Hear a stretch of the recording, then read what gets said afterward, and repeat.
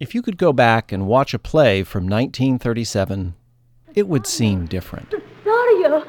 Oh, Cesario, you do not keep promise with me. Madam? Gracious Olivia. What you say, Cesario? My lord would speak. My duty hushes me. If it be to the old Maybe tune, kind my of lord. stiff, maybe a little stagey. Still so cruel. Still so constant, my lord. What, to perverseness?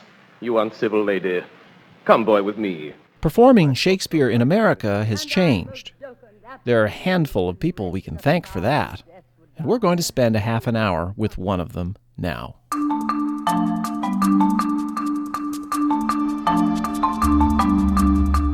From the Folger Shakespeare Library, this is Shakespeare Unlimited. I'm Michael Whitmore, the Folger's director.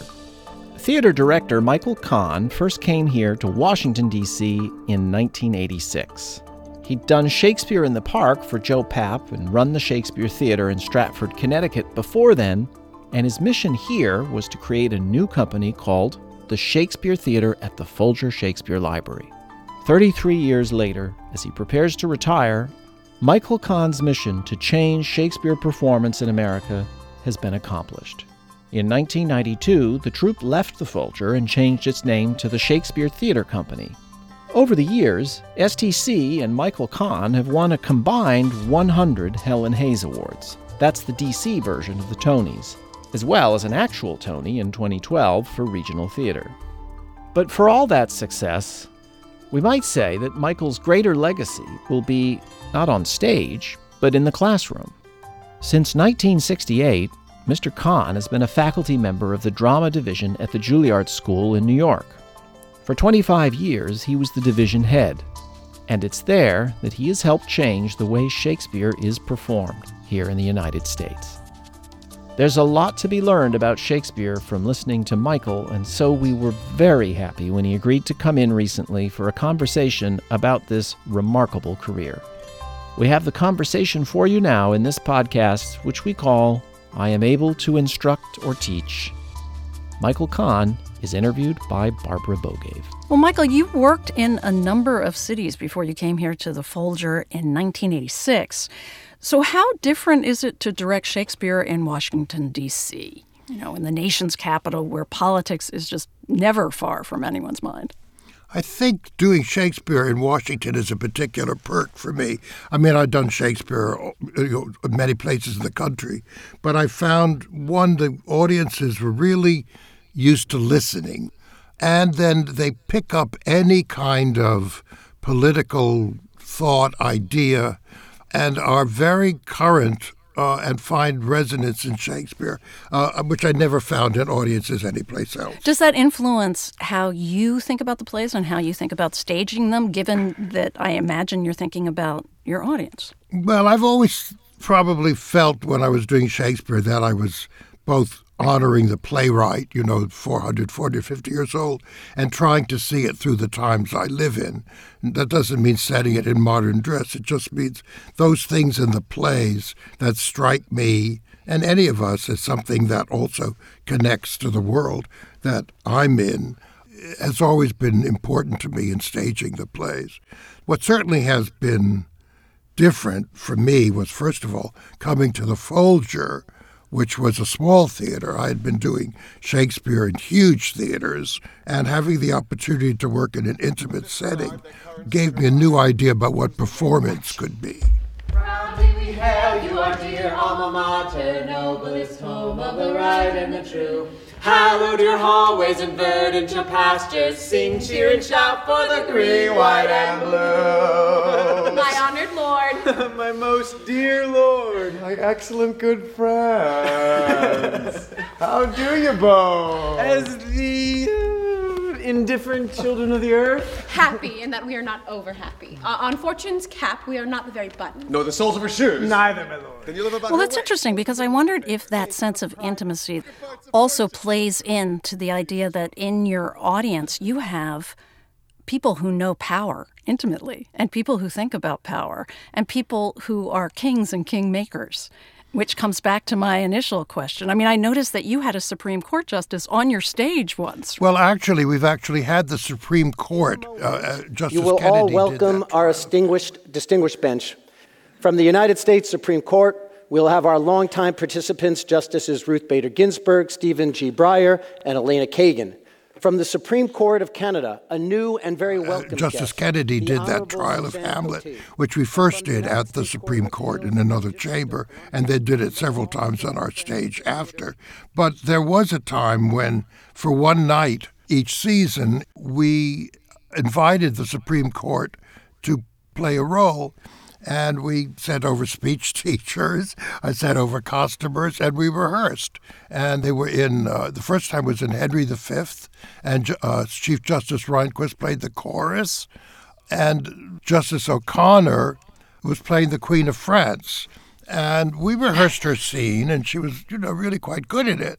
And Henry was being played by Harry Hamlin, says he's about to do the peace treaty between France and England, and he's about to leave the stage with the French, and he said, "Will you go with us or will you stay here?" And she said, "No, I will go with you. Perhaps a woman's voice may do some good." That was not the whole line, but Justice O'Connor stopped at that moment to an immense applause. And then that's what I mean, exactly, that Shakespeare has a way of just echoing with such strength and speaking to the moment. It's always been, I'm always surprised when there's an editorial in the Washington Post or something like that that said, how surprising it is that this particular production is so relevant. And I don't pretend that I don't know that. I mean, there's rarely been an election or a primary where we haven't done Richard III or Coriolanus. But I'm aware that the audience, some of the audience, are actually people who do have some position or say in how things are. I don't pretend that somebody coming to a play can change their entire worldview. But I do know that Shakespeare does make you think. And it's always been my hope that these people who do have a chance to make serious decisions for all of us would reflect upon some of the issues in a play as they think about how they're going to vote or how they're going to legislate. And we've had the most interesting responses to plays because of that. When we were doing Timon of Athens. And that was in the 90s, but you said it in the 80s. Yeah, which is, a play that many people haven't seen, but which I came to love. And it's really about a rich man who has a great many friends and everybody loves him, and then he loses all his money and becomes a pariah, and then becomes very angry and rails against the world. And I got a letter with all of somebody's subscriptions cut up.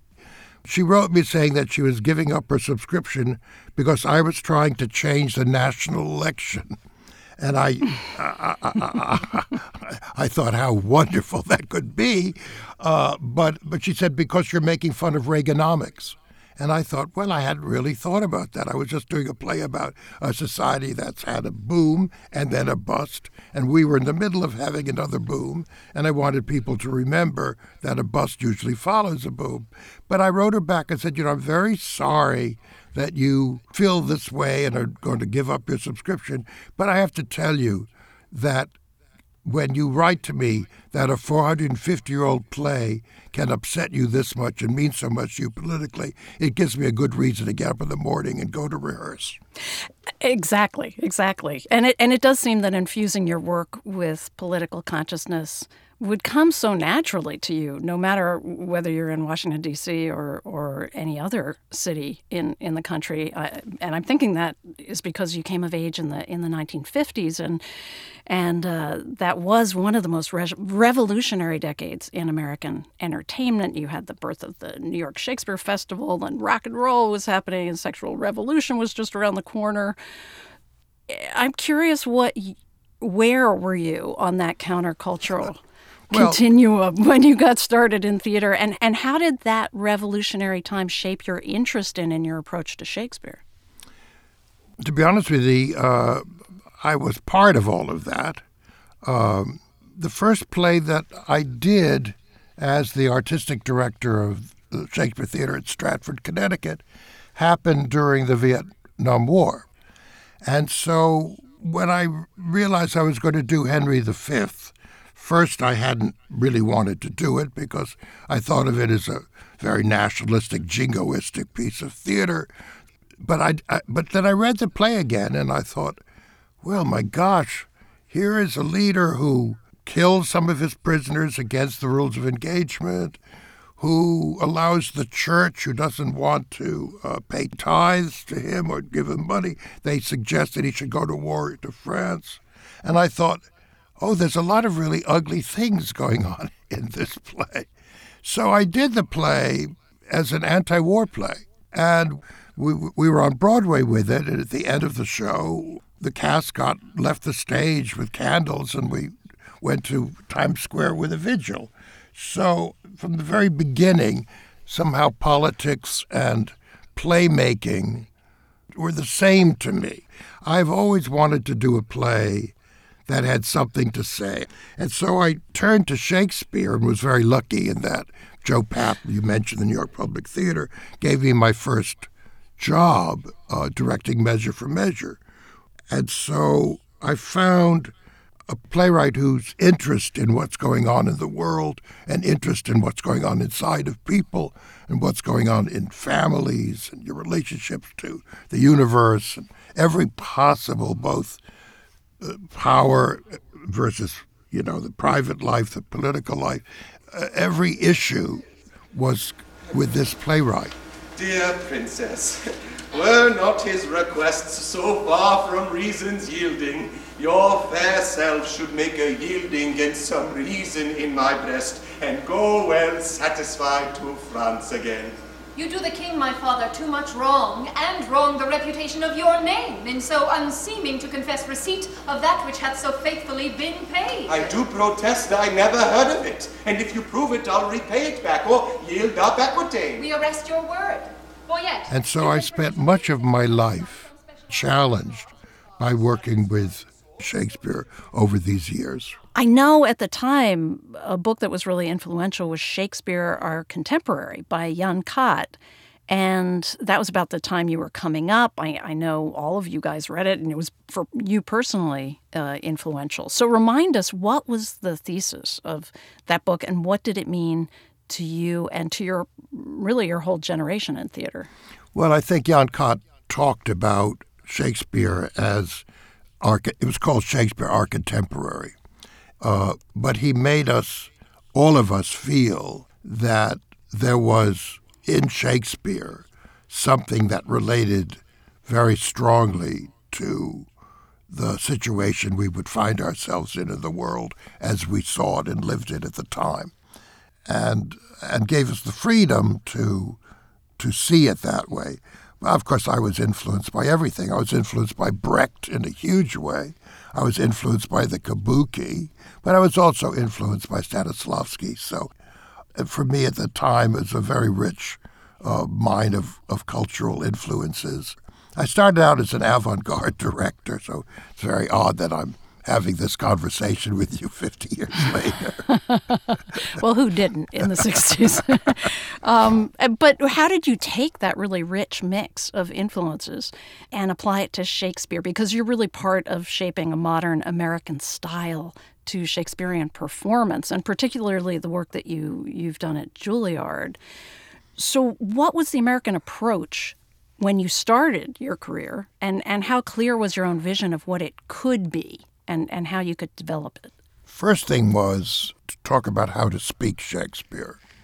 And when I was entering the theater, there were two kinds of actors. There was the classical actor who basically had studied in England, or people like Morris Evans and Judith Anderson who'd come from England and had careers in America.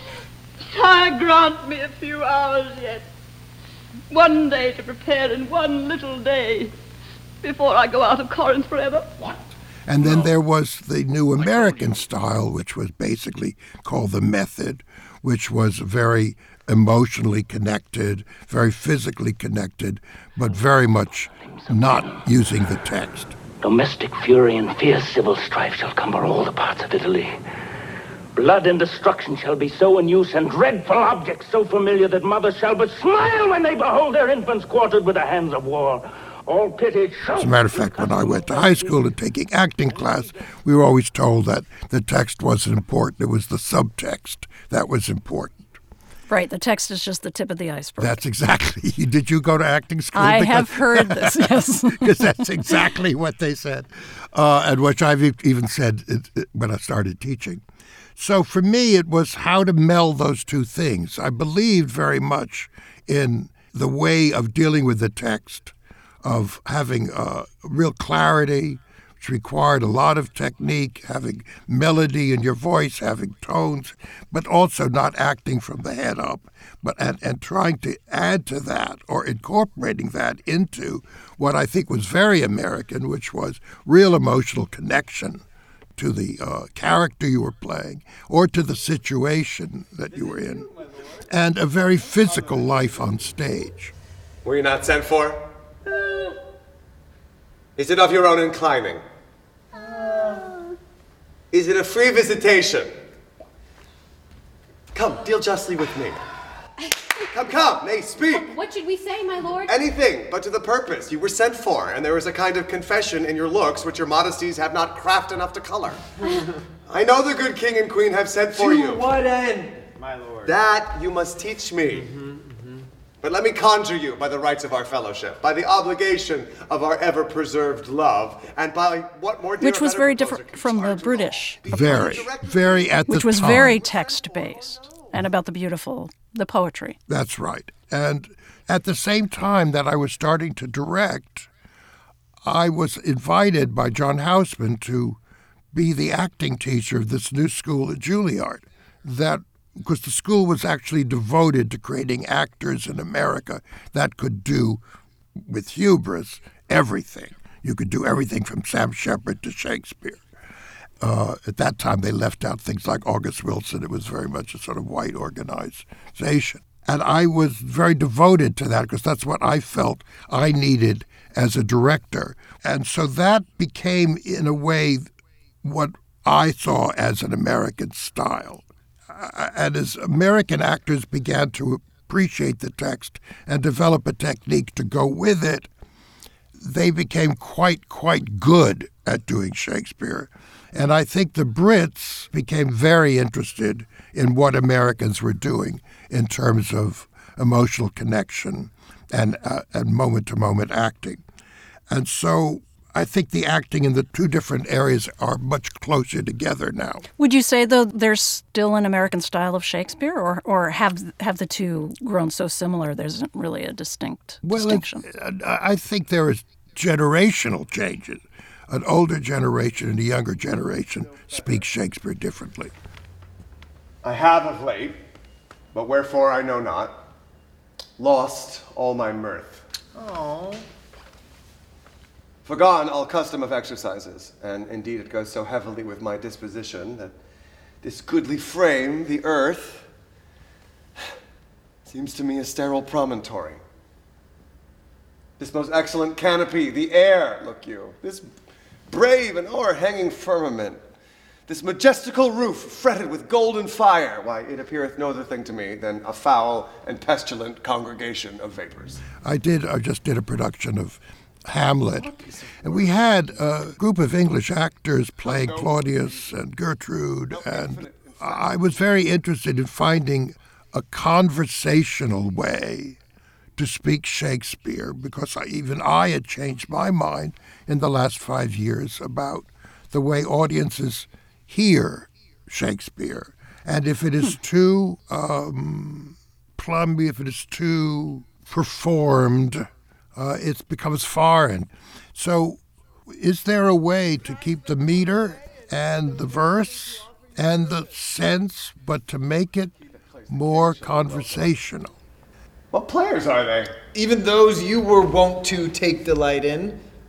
The tragedians of the city! Do they hold the same estimation they did? Are they so far? No, indeed are they not. How comes it so? Do they grow rusty? Nay, but there is, sir, a company of children that are most tyrannically clapped for it. These are now the fashion. Oh, do the boys carry it away? Aye, that they do, my lord. It is not very strange. For my uncle is king of Denmark, and those that would make mocks at him while my father lived now pay $20, $40, $50, $100 apiece for his picture in little. And I think that that's where we are all going now, which is to make Shakespeare sound really human, but still trying to keep the music and still trying to keep the verse. And that's tough. That is the ultimate test. And I'm thinking of something that you said, many years now, to our producer, Richard Paul. You said that I think Americans are as good at Shakespeare as anybody, and one reason you thought that is because the performance style of the American musical, that it's energetic and that a song is a big aria. We're good at that. It sounds like your thinking has evolved in the 15 years since you told him that. Well, of course, so was musical theater. But what I meant then, and I still do, which is that the energy that goes into meaning the words in a musical, because what is a musical book? It's a series of telegrams, ransom notes, I used to say, delivered by characters to move the plot further. And then the lyrics of a song are immensely important because much of the character comes through the lyrics. So that attention to the meaning of words and that energy, and please don't misunderstand me. When I say there's a conversational style, it doesn't mean it has to be done with energy.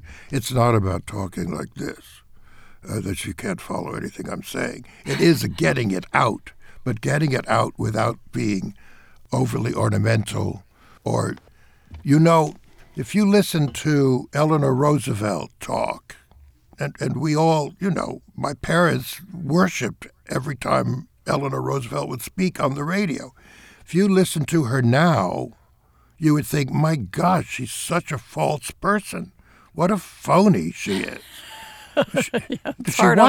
She wasn't. She just was speaking in an elocutionary way that she was taught. That was the way people spoke when they were supposed to speak well. So as a director, how do you get people to inhabit Shakespearean language in that intimate, conversational, every day I talk like this way? Well, now, I don't want to simplify what I said, because what the actors are doing to sound conversational is not the way they talk over the dinner table.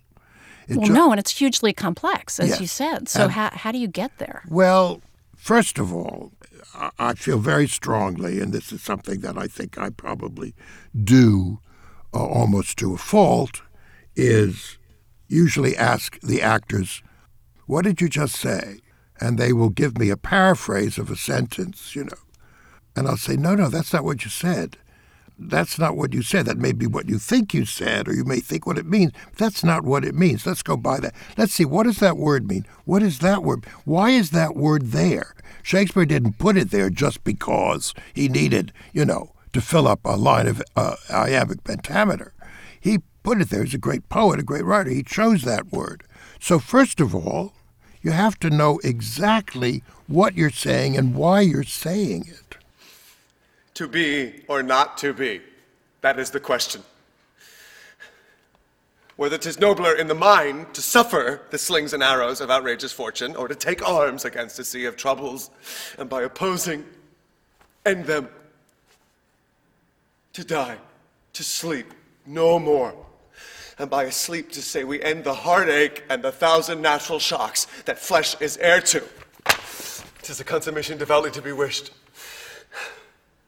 To die, to sleep,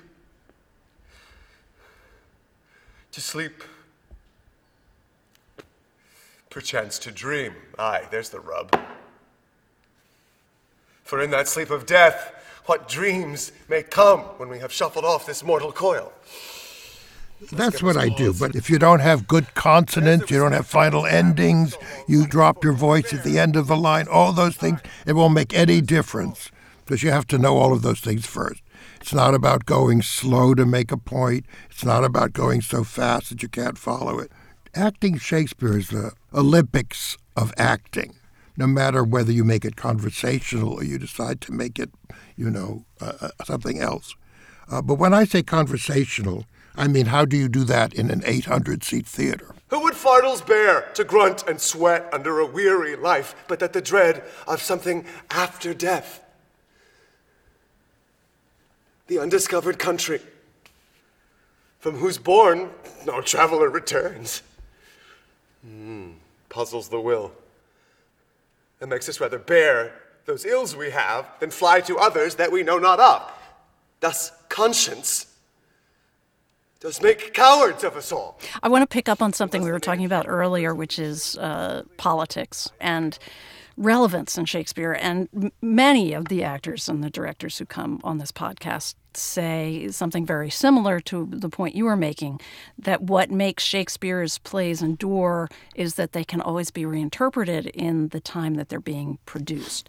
But there's always that line of how far to take your interpretation in terms of straying from the text or straying from intent.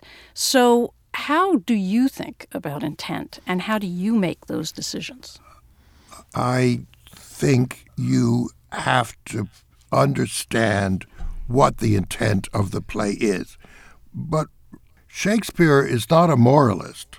The reason that Shakespeare has lived for this many years is he doesn't have a point to make about politics. He doesn't have a point to make about love. He has an investigation of those. So if you are investigating it along with him, you are in the intent of the author. Well, let's talk about this in the case of or give an example. And you were talking about Measure for Measure before, but we didn't talk about the staging of it. When you staged that play, it was right in the middle of the NEA controversy over the arts and political funding. So how did the politics of that figure into your production? Well, what changed? First of all, that was the third production of that play I had done. First one I had done in the Park, second one I had done at Stratford, and this is the third one, and I had done it here. I, of course, wanted the sense of censorship to be clear.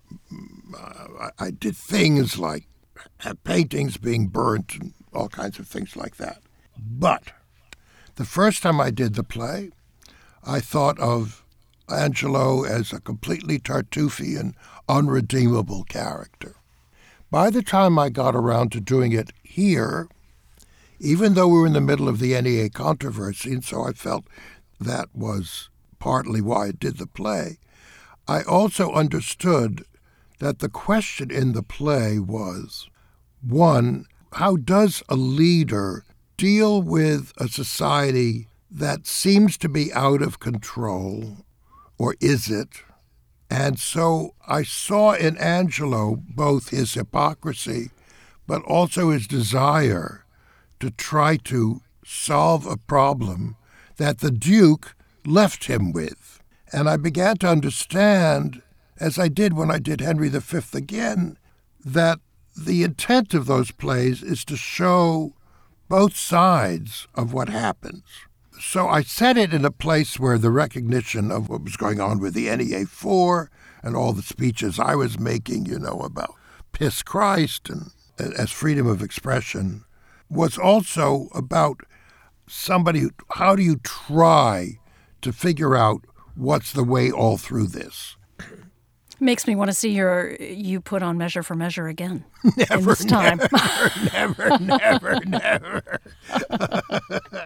But that's the terrible thing. Every one of these plays would be relevant again almost all the time. Some are more relevant than others based on what's going on. It also goes back to what we were talking about with that seminal text from Jan Kott, that character isn't fixed, that it is always the gray area that Shakespeare is exploring. Well, that was we inherited, certainly people of my generation inherited the sort of remnants of a Victorian idea, and also an idea from scholars that character was fixed, You behave one way, and in a way, it's sort of like seeing characters as humors, as they were in the medieval theater.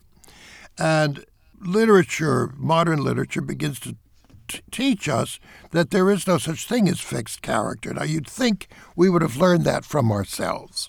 if I met your girlfriend and your mother and your teacher and your enemy, and they didn't mention your name, but they talked about you, they would be talking about 5 different people. And so Shakespeare knew that. I mean, the extraordinary thing about Shakespeare is that he seemed to have known everything, and I think he knew everything because I think he understood what goes on in a human being, because he seems to have understood psychology way before psychology, and he understood that character changes. And if you allow a production to do that, too, it's human. So I'm glad you reminded me of that. I have my little copy of Shakespeare Our Contemporary sitting up on my shelf with that scribble of a Shakespeare head on the cover, but I haven't looked at it in ages. You came to Shakespeare so young. I didn't know this before I started reading about you. What's your first Shakespeare memory? Well, maybe you didn't read this, but my mother was a Russian immigrant. She came over when she was about 5 and basically self-schooled. By the time I came along, she was running a dress shop. But before that, I understand from relatives, she was a bohemian in the village. I would have loved to have known her then, but I didn't. Me too. But she would come home and she would read to me. And she had we lived in Brooklyn, and she read a book by Betty Smith called A Tree Grows in Brooklyn. And in it, the Irish mother, Francie, reads to her daughter Shakespeare. So my mother read me Shakespeare every night, not Charles and Mary Lamb, not Shakespeare for kids, Shakespeare. So those were your bedtime stories? Those were my bedtime stories. And then she read the Bible to me. Now, my mother never censored anything in Shakespeare because it was Shakespeare, of course. It was, how could it? There was nothing vulgar in Shakespeare. But the Bible, she was very careful not to read me Song of Solomon and things like that. Little did she know how bawdy Shakespeare really was. And I was going to say, yeah. But she had no idea because, like so many other people, Shakespeare's not like that. And so that brings up why so many people never saw the real Shakespeare for hundreds of years. And so we, growing up, sort of were the recipients of the end of that Victorian idea of Shakespeare. And it wasn't really until, yes, the 50s and the 60s when we could break through that. That explains so much of how you became a Shakespeare. I mean, of course, as we know, you've done many, many other plays and playwrights and staged their works, but it does explain, I think, a connection to Shakespeare that others can't claim. Because when you think of your bedtime stories, when you hear a certain voice, a certain writer over and over again as a child, it becomes really your fantasy world, right? You must have known Hamlet and Shakespearean characters almost like that kind of invisible playmate one has when one's young. I did, actually. I mean, we're all grateful that the Bible didn't turn me into a priest. I'm grateful. We are too, your audiences. You wouldn't be talking to me. I'd be on another station. Another podcast entirely. Discussing serious issues in the Catholic Church. Yes, I know. So that was your fantasy world? Well, the theater was my fantasy world. It wasn't just Shakespeare. It was the ice show. I directed my first play when I was 6. And when I was about 8 or 9, I never wanted to do anything ever. And I never have, and I never did. I am so grateful you did all the work that you did. And I'm so grateful you came on our podcast. Thank you so much for this. Well, thanks for having me, Barbara. It was a pleasure. Michael Kahn is retiring this year as Artistic Director of the Shakespeare Theater Company of Washington, D.C. He was the Richard Rogers Director of the Drama Division of the Juilliard School from 1992 to 2006, and he was inducted into the Theater Hall of Fame in 2013. Michael Kahn was interviewed by Barbara Bogave. Our podcast, I'm Able to Instruct or Teach, was produced by Richard Paul. Garland Scott is the associate producer. It was edited by Gail Kern-Pastor. Ben Lauer is the web producer. We had technical help from Andrew Feliciano and Andrew Bates at Voice Tracks West in Studio City, California, and Meg McCluskey and Archie Moore at Clean Cuts Studios in Washington, D.C. Please rate and review Shakespeare Unlimited on whatever platform you get the podcast from, especially if you like it. That's one of the best ways to help us get the word out to people who haven't heard it yet. Thank you. Shakespeare Unlimited comes to you from the Folger Shakespeare Library. Home to the world's largest Shakespeare collection, the Folger is dedicated to advancing knowledge in the arts. You can find more about the Folger at our website, folger.edu. You can also visit us in person. If you find yourself in Washington, D.C., we hope you'll come over to the Folger. We're right here on Capitol Hill. Come see a performance in our Elizabethan Theater and come face-to-face with one of our first folios, the first collected edition of Shakespeare's plays. We hope to see you, and thanks for listening. For the Folger Shakespeare Library, I'm Folger Director Michael Whitmore.